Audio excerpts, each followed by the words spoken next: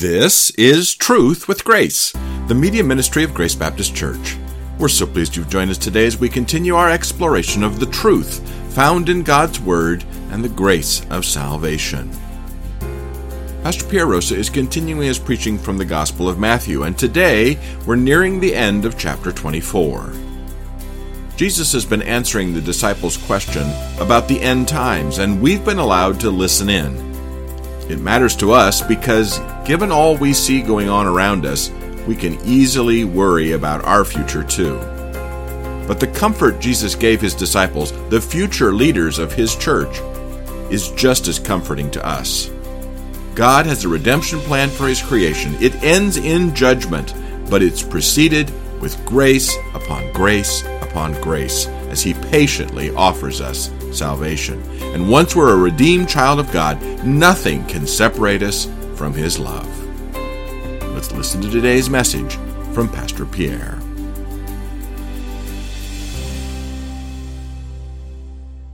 So follow along with me. We're going to be in Matthew 24, verses 36 through 41. Jesus says, "But of that day and hour no one knows, not even the angels of heaven, nor the Son, but the Father alone. For the coming of the Son of Man will be just like the days of Noah. For as in those days before the flood, they were eating and drinking, marrying and giving in marriage until the day that Noah entered the ark. And they did not understand until the flood came and took them all away. So will the coming of the Son of Man be.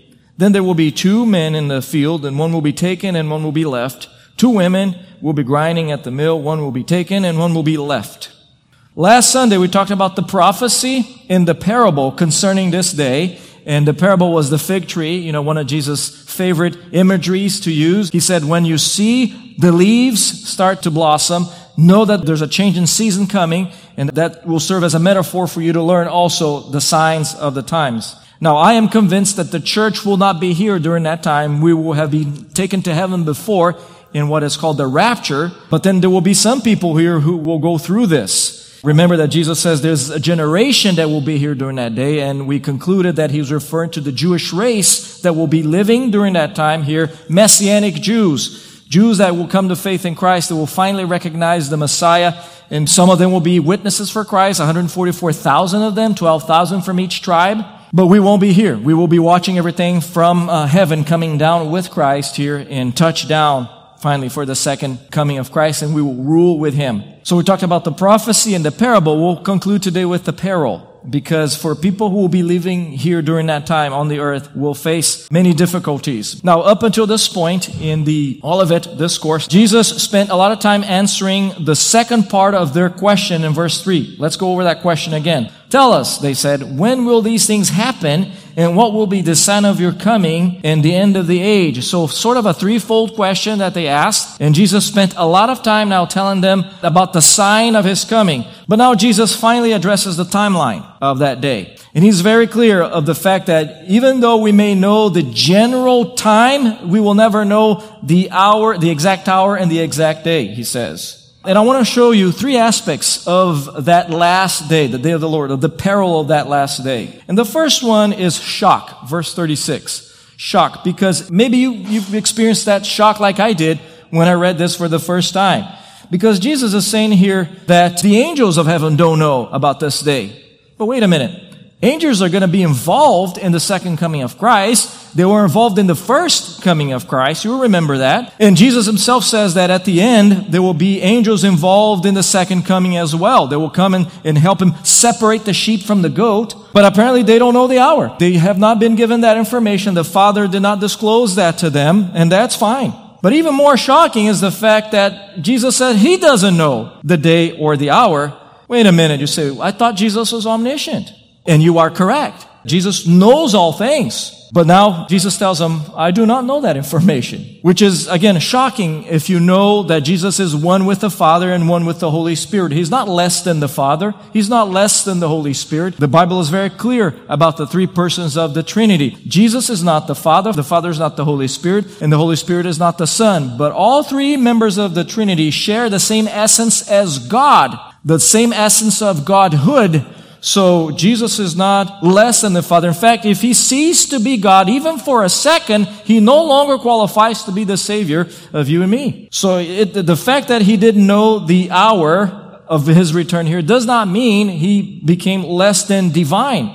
No, quite the opposite. He chose ignorance of that time in order to make a point. He simply volunteered to restrict his divine power in order to show us something. But before we get to that, listen to these examples that we have from the mouth of Jesus about his voluntary submission to the Father. And by the way, we need to understand how the Trinity operates here. There's always perfect harmony between Father, Son, and the Holy Spirit. There's never tension there. The tension's in our houses, in our relationships. We experience that, but not the perfect God, 3 in 1. Now listen to what Jesus says in John 8 verse 28. He says, "When you lift up the Son of Man, then you will know that I am He, and I do nothing on my own initiative, but I speak the things as the Father taught me."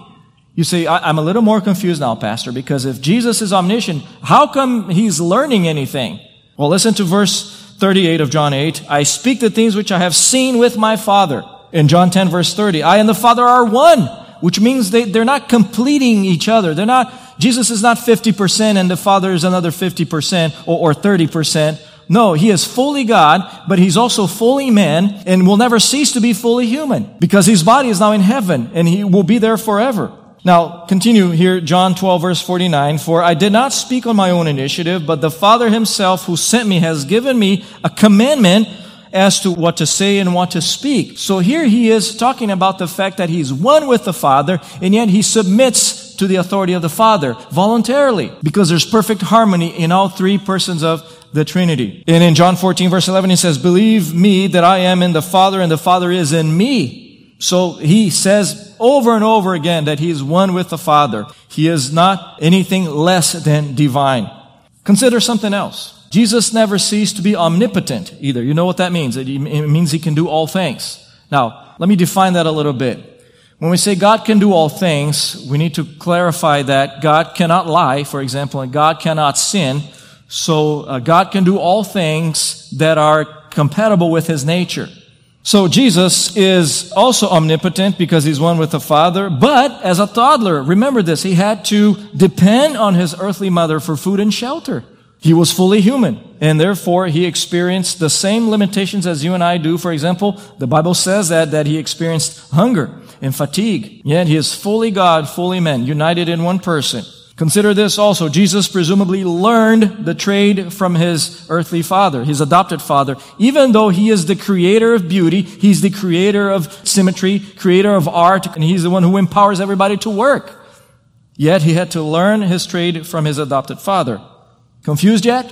Well, Paul clarifies everything for us here in Philippians 2 verses 6 through 8 when he says this, "Christ did not regard equality with God a thing to be grasped, but emptied Himself, taking the form of a bondservant and being made in the likeness of man, being found in appearance as a man, He humbled Himself by becoming obedient to the point of death, even death on a cross." So what does that mean, church? Does it mean that Jesus Christ ceased to be God? No, not for a moment. He emptied Himself, meaning He put on humanity. And in the fact of He putting on humanity and living among us here, He voluntarily decided to not know the information. He submitted to the Father. The Father told Him, "I'm not going to give you that information." He's perfectly fine with that. Now, I believe that the Father, He revealed that information to Him afterwards, after the resurrection. Because at the end of the Gospel of Matthew, Jesus says to the disciples, "All authority has been given to me in heaven and on earth." But the point of that passage in Philippians 2, verse 5, which is known as the kenosis passage or the emptying passage, there's an imperative in there. There's a command. And it will help us understand why Jesus would do things like that and voluntarily restrict His divinity, His divine power. Paul says this in Philippians 2 verse 5, "Have this attitude in yourselves, which was also in Christ Jesus." So what that means, church, He's an example for us and the perfect example of submission to the Father. So the question then for us is, how do we submit to the Father? How do we obey God? How do we honor Him? We sing about wanting to love Him and honoring Him. How do we do that? We submit to Him, just like Jesus submitted to Him. So God lives in the past, present, and future, and therefore He knows all things. But in this particular case, Jesus chose to not have that information, presumably for a limited time, in order to show us that it's okay to not know information. Are you okay with that? Are you okay with not knowing information? You have to be. There's no other option. Now, there are many things I suspect God doesn't want you to know, or God doesn't want me to know. For example, He has never given us an explanation for the Holocaust. We don't know why He would allow such a horrible thing to happen. We don't know why God allowed slavery. We don't know the reason why He allows tragedies in my life and in your life. And the problem is when we try to explain it. And the reality is we do not know. In fact, people will say, "Oh, I refuse to believe in God because He allows X, Y, and Z." But even believers don't know the reason why X and Z. We don't know why God does things. So we have to be okay with it. I don't know why God allowed tragedy in my life, and I experienced a few. And I don't know why God would allow tragedy in your life. But here's what we do know, and what we do know has been revealed to us. We need to know His attributes, and that should be enough for you and for me. Listen, the Lord is good, the Bible says. How blessed is the man who takes refuge in Him. How about we know that? Psalm 34 verse 8, that's all we need to know. His loving kindness is everlasting. Psalms 136 verse 2, even though I don't know the reason why I'm going through this crisis, self-imposed or not, I don't know why, but I know that His loving kindness is everlasting. I also know, according to Isaiah 30 verse 18, that the Lord longs to be gracious to you, the Bible says. Therefore, He waits on high to have compassion on you. He is a God of justice. He is compassionate and gracious, slow to anger, and abounding in loving kindness and truth, Exodus 34 verse 6. We must know all of these things because that's the information that God has revealed to us. He is mighty to save, Isaiah 63 verse 1. He is eternal, Deuteronomy 32 verse 27. The God of all comforts, 2 Corinthians 1 verse 3. So even though I don't know why He would allow some things to happen in my life, I know that He is the God of all comforts. And I know that He longs to be compassionate toward you and me. And I take great comfort in the fact that He is a God with whom there is no variation or shifting shadow. James 1 verse 17. Imagine the miserable existence that my life and yours would be if God kept changing His mind. So, next time we're tempted to ask God and demand an explanation as to why you allow my spouse to die, why you allowed my son to get cancer, why did you allow me to lose my job, we don't know. What we do know is He is loving, He is good, He is sovereign, He longs to be compassionate to us. Should be enough for us. Now, check this out. We will have a lot more information when we get to heaven. For a couple of reasons. We are told from Scripture that when we get to heaven, we will have a glorified mind, which means we will be able to understand many things that we don't understand now. And we will get to know God forever and ever and ever and ever. And we will never exhaust knowing God. Consider that. We will have the entirety of eternity, if that's even a concept. Okay? We will have eternity to know God. We will never reach the point where we'll say, I know 100% there is to know about God. Because at the moment we say this, He is no longer infinite. So there's no such thing. You and I will know God forever and ever, and we will never stop learning about God. Consider this. We have a hard time understanding the boundaries of the created universe. And yet we know it's a created thing. Imagine knowing the one who created the vast universe, which we think is, or we have the impression is infinite. It's not. There's a border of the universe. We just can't see it yet. So, you see why no one should be scheduling the return of Christ? Only one person knows the exact moment of the second coming of Christ. And he has reasons for that classified information.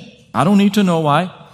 So we don't know the exact date, but we must live our lives as if we are the generation who will see all of these things, you see? We are to live our lives with the expectation and great anticipation that we will soon see our Lord.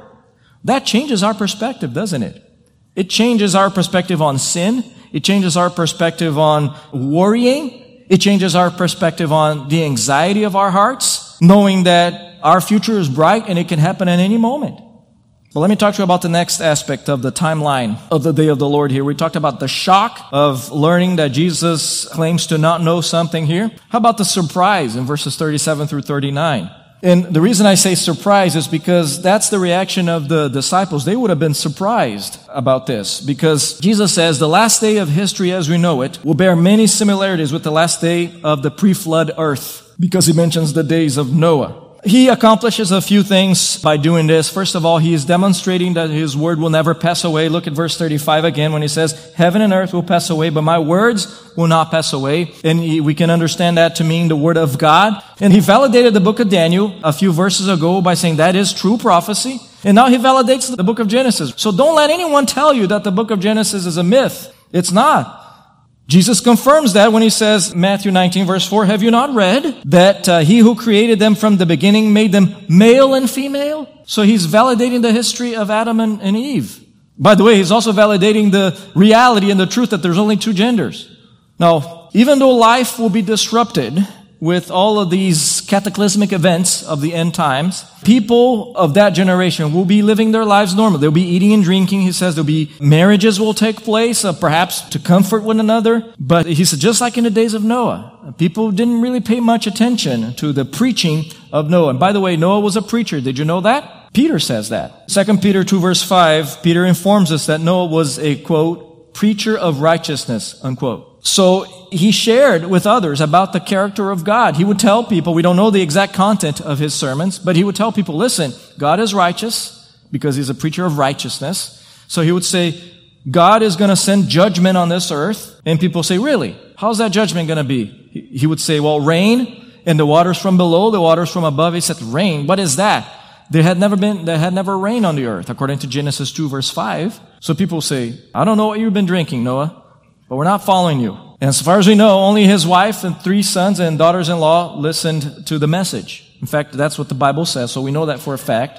Genesis 7, we're told that God himself closed the door of the ark. And by the way, this was a global event. This was not a localized flood for a couple of reasons we know that. Number one, if this would have been a local event, it would have been much better for God to tell Noah, why build the ark? Just migrate. And number two, the Bible says that every mountain was covered. So for a period of time, the whole earth was covered in the floodwaters. And Jesus validates that story by saying, this is what happened during the days of Noah. Because the tragic part of that is that many people refused to come to faith in the true God, not because of a lack of information, because Noah preached to them, but because of a hardened heart. Now, guess who else God has commissioned to be preachers of righteousness, church? Who else?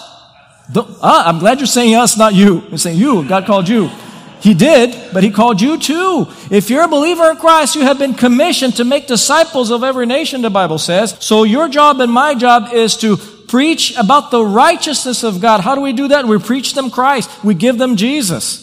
In fact, like Paul says, we beg people on behalf of God, be reconciled to God. 2 Corinthians 5 verse 20, which gives us the idea of, you just say it once, you reason with people. You say, reconsider your rebellion, my friend. Where are you going to spend eternity if today is your last breath?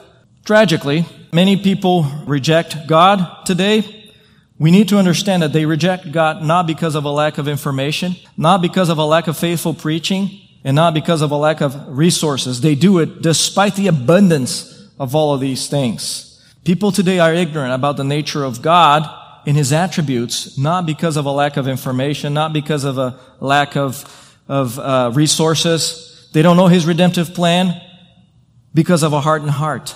And that's where the problem is, the heart of man. Now, that generation who will live in those days will have even fewer excuses to say, well, no, I didn't know that God was righteous. I didn't know that God was going to judge the world. They will have even fewer excuses because they will have 144,000 Jews, 12,000 from each tribe, preaching the gospel to them according to the book of Revelation. They will have 2 miraculous witnesses witnessing to them, 2 prophets, and there will be an angel from heaven preaching the gospel to them. We learned all of that from the book of Revelation. So they will have no excuse to tell God, whoops, I didn't know about you. And sadly, just like the people before the flood, they will perish because of a hardened heart. Now let's talk about the third aspect of that day. I'm going to call this separation. So we talked about shock, surprise, and now separation, verses 40 through 41. Now before providing the application of everything that he's talking about here, he concludes the information part of his sermon here by describing the result of a particular type of judgment. Now, it's easy to confuse the judgments in the Bible, so don't get confused. People will survive all of these catastrophic events and they will inherit the kingdom. They will be alive at the time and they will march in right into the kingdom, in the millennial kingdom. Now, remember, you and I will be in the kingdom, but we will come with Jesus from the clouds. Now, these people will survive all of these events. And God will send His angels and separate the sheep from the goat and say, well, you go over here and you go over here. Now, here's some more details of the tribulation people of that time. These are the tribulation saints. They will survive all of this. They will not experience physical death. What a blessing. Isaiah 65 verse 20 says, no longer will there be an infant who lives but a few days. He's referring to that time. Or an old man who does not live out his days. For the youth will die at the age of 100. And one who does not reach the age of 100 will be thought accursed. So what happens here, these people who will be separated from the goats, they will inherit the kingdom. These are the sheep, the metaphorical sheep. They will inherit the kingdom. They will have children. These children will be born with a sinful nature, just like you and I are born today. The difference is that Satan will be bound for 1,000 years, according to what we'll see here in a moment. So he will not influence them. But they will need to learn, these second generation of kingdom people there, will need to learn about God's word. Now, some of them will rebel, and those are the people that Satan will appeal to at the end of the 1,000 years. Check this out, Revelation 20, verses 7 through 10. When the 1,000 years are completed, Satan will be released from his prison and will come out to deceive the nations which are in the four corners of the earth, Gog and Magog, to gather them together for the war. The number of them is like the sand of the seashore, and they came up on the broad plain of the earth and surrounded the camp of the saints and the beloved city, and fire came down from heaven and devoured them. And the devil who deceived them was thrown into the lake of fire and brimstone, where the beast and the false prophet are also, and they will be tormented day and night forever and ever. So this is what's going to happen at the end of the 1,000-year reign of Christ here. But let's rewind the tape. Back to verse 40 here of Matthew 24. The time before that day of the hour that we don't know here, when Jesus will come back and separate the sheep from the goat.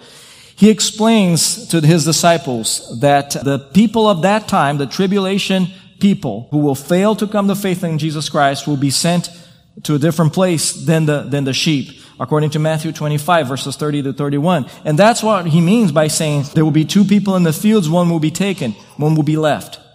And this is what He means. In Matthew 25, verses 31 through 33. But when the Son of Man comes in His glory, and all the angels with Him, then He will sit on His glorious throne. All the nations will be gathered before Him, and He will separate them from one another, as the shepherd separates the sheep from the goats, and He will put the sheep on His right and the goats on His left. And He will say, these will go away into eternal punishment, but the righteous into eternal life. So that is the purpose of that separation. Now, in our day, God does a different kind of separation. I hope you understand that. When you came to faith in Christ, you were separated from the world. God has separated you for Him, by Him, to Him. And you are now in Christ. So we're not going to be a part of this judgment here.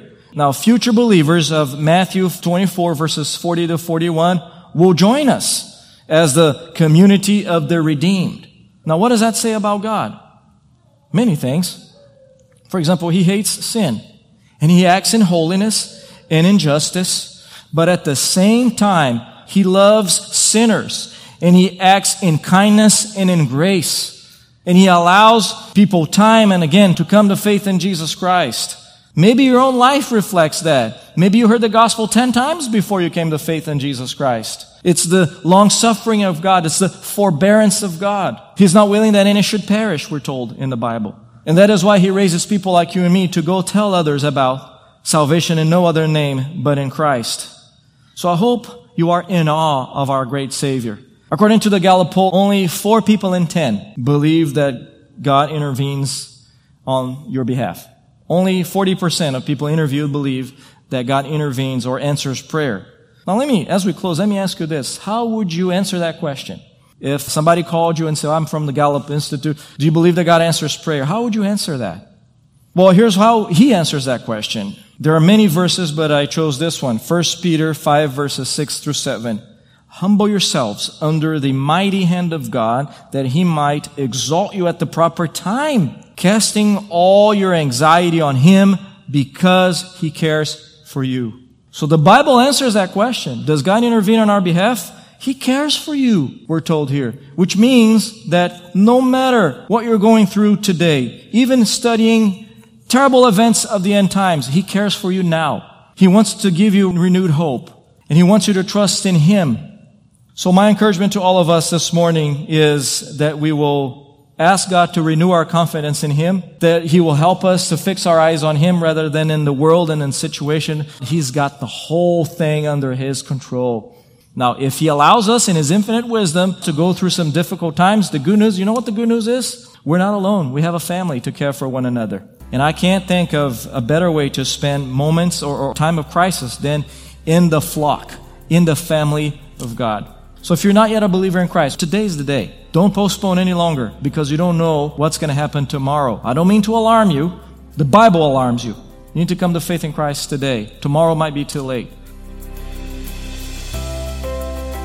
If you have questions or comments, we'd love to hear from you. Our email address is radio@gbcsalem.org. Or you can visit our website, truthwithgrace.org, for more information about our church and this media ministry. Plus, we're always looking for people just like you to help us spread the gospel around the world. This broadcast is provided to you at no cost to the generosity of financial and prayer supporters of Truth with Grace. Please feel free to share it, but please don't charge money for it or edit it in any way without the written consent of Grace Baptist Church. Until next time, this is Truth with Grace.